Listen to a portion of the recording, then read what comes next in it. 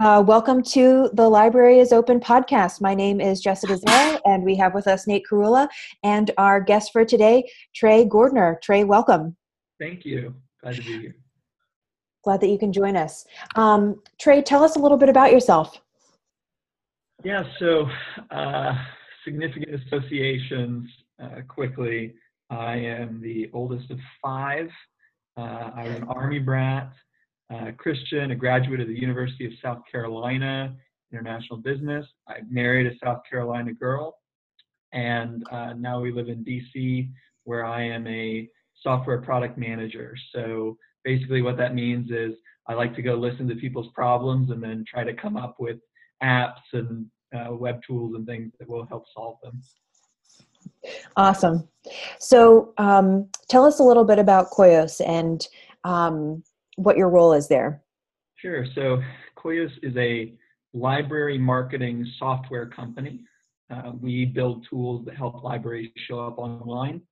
And we have a couple of goals with that. One is to help tell people that the library is more than just books these days, help tell the full story of what libraries are doing, the great things they're doing for their communities, and to change some of those perceptions. And then the other part of what we're doing is really to change the model where instead of needing to come into the library and talk to a librarian to learn about those things, that they will appear, in your social media, right in your search engine results. Awesome. So my role at Koios, I'm one of the original founders. Like I said, I like to go talk to people and figure out their problems. That's the fun part of the job. There are also some not so fun parts as CEO, like making sure that our accounting and legal and contracts and whatnot are right. But that's part of the game. I also get to read a lot and think about a lot about the future of libraries, search engine optimization, marketing, digital marketing, those kinds of things. Very cool. So how did you come up with the idea for Koios? And I'm also interested in what the name means, where you came up with that. Yeah, so Koios started out as an idea at a hackathon back in November of 2014. I was at an advertising technology company. It was a startup. I really loved the job. I was their product manager, but I really didn't like some of the things that we were promoting. We were doing a lot of, clickbait type stuff. And so I started consulting for the local library, and that's where the gears began to turn about libraries and digital marketing and how that could really benefit them. And so, I got the idea that we called Bibliotech Browser while we were doing that project, to create a browser extension that would check the library for you when you were on Amazon. So you're looking at something and it says, whoa, don't buy it. It's at the library for free. Click here to get it. And that was the start of everything we've been doing for libraries so far. And what about the name? Yes, the name. Can't forget the name. Yeah, so the name Koios came a little bit later when we were rebranding, and that was actually a contribution from one of the people on that hackathon team, Mason. He went and found out that Koios was the Greek titan of intellect and search.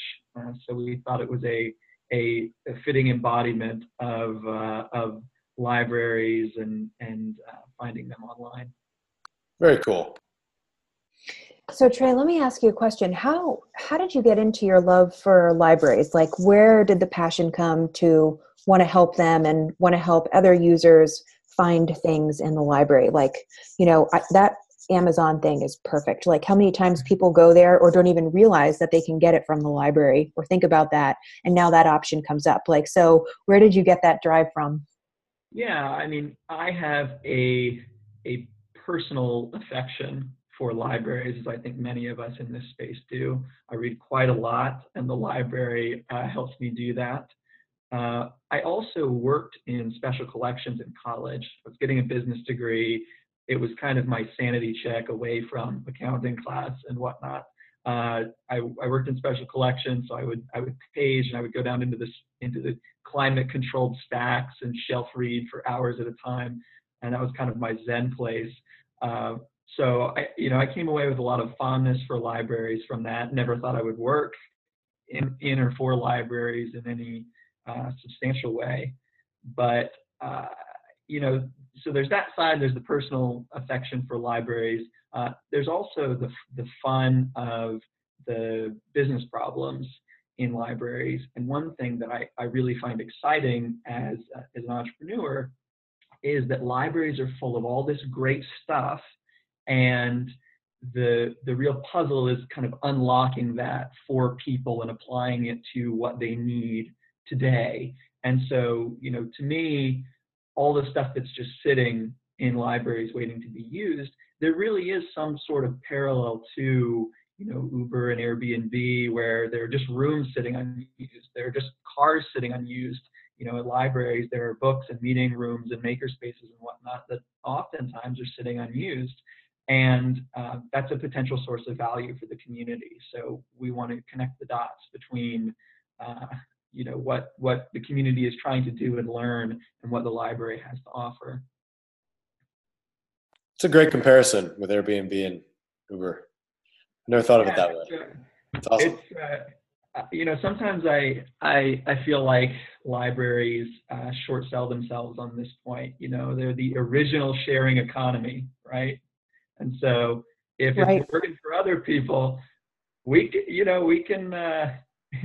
figure out a way to get people, new people in the library every day. There's something for everybody. Cool. So Trey, I know we have a mutual library partner, Washoe County, and you just did some work with them. So Washoe County uses Koha as their ILS. Tell us about the work you did with them to help their library. Sure. So Washoe Library is also a development partner on a project we have called Libre Search. And the goal is to help libraries show up in organic search results for books, ebooks, and audiobooks. So the idea is that when someone in the local Washoe area is searching for, 1984 or the Lean Startup, something like that, that they're going to see the Lean Startup is available in your local library for free. Click here to get that. So the way that we ended up working with you guys on that project is that we needed a lot of data to power that. We needed information about holdings, what the library has. We needed a way to check availability on the fly so that when somebody clicked on that, we wouldn't tell them it's available now when it's not. And we needed a way to connect back to the catalog, to place holds and do that sort of work for them. So, and you haven't asked me to do this, but I will say the difference in working with Bywater Solutions relative to some of the other development partners in the projects that we're working on is that there's the really nice custom reports feature, which lets us pull exactly what we need to out of the system and leave everything else. And then also, the immediate helpful responses from people on your team, which has not always been the case with other ILS providers and companies. That's great to hear. Yeah. So are there any other libraries you have working on the horizon to do the same type of integration for? Yes, we have another development partner right now, the Chattanooga Public Library. Oh, great.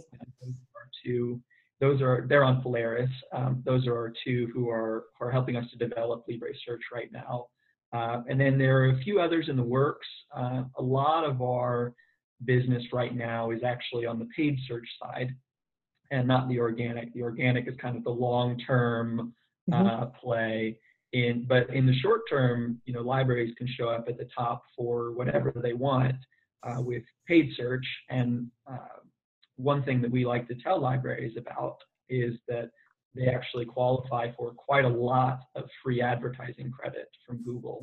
And so, other libraries, Washoe and Chattanooga, but also other libraries we work with, they contract us to help them qualify for that money and then spend it effectively on promoting databases or services or programs or materials. Excellent. So, so what do you see for the future plans to expand the project? Yeah, so, Washoe and Chattanooga are the first two to really take this leap with us in figuring out exactly what needs to happen in order to make this possible. It's Libre Search. The vision for Libre Search is much larger, though, where we would actually enable people to find popular books in pretty much all the libraries across the country the same way. So right now in our system, we have, we're about to push, I think we have 4,500 libraries and 10,000 books, but the vision is, basically most books in most libraries. We know we'll never be able to do, special collections type stuff, local history collections, those things. That's not really what this is about. It's about if someone searches for that lean startup or that 1984, that wherever they are in the country, they see that it's at their library and they can be pointed there very quickly.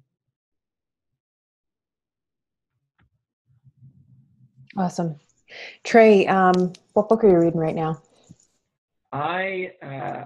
So I'm usually reading a couple at a time, but I'm reading The Idealist by Justin Peters. The subtitle for that is Aaron Swartz and the Rise of Free Culture on the Internet. Ooh. So it's sort of like a history of copyright. I'm only maybe a third of the way in, but it starts out as a history of copyright in this country and how there was none at the beginning and how we really made the British mad and whatnot for that reason, and then sort of the development of copyright law over time.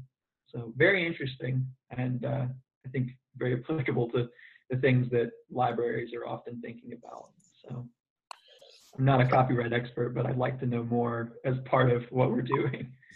Yeah, I was going to ask, have you run into any roadblocks that have been put up from, either Amazon or any of the other sites that you're trying to integrate with, along the way as you've been working on this? Yeah, honestly, the biggest challenge is understanding exactly how a site like this would work, how it would present, the right books at the right libraries to the right people consistently every time. And also how, what it needs to present to search engines to make that possible.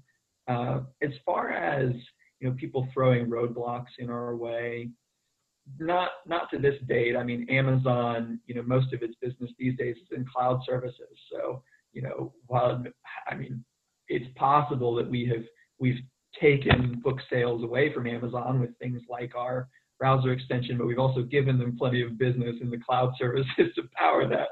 And similarly with Google, we may have taken away some book sales from something like Google Shopping, but we're also giving them business by making sure that their search results are still the best results for their local community relative to other search engines. So I think really our business of helping libraries emerge in these other areas is only going to be of benefit to these larger platforms in the long run. I would think so. You can't really try and put down libraries. It's not, from a business standpoint, it's not the smartest.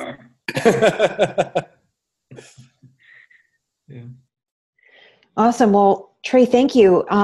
For our library listeners out there, if they're interested in finding out more about your company, they can visit koios.co to learn more. You can also request a demo, and they have some great videos on there as well. Thank you, Trey, for kind of filling us in and letting us know what exactly you guys do over there. Absolutely. Thanks for having me. Okay.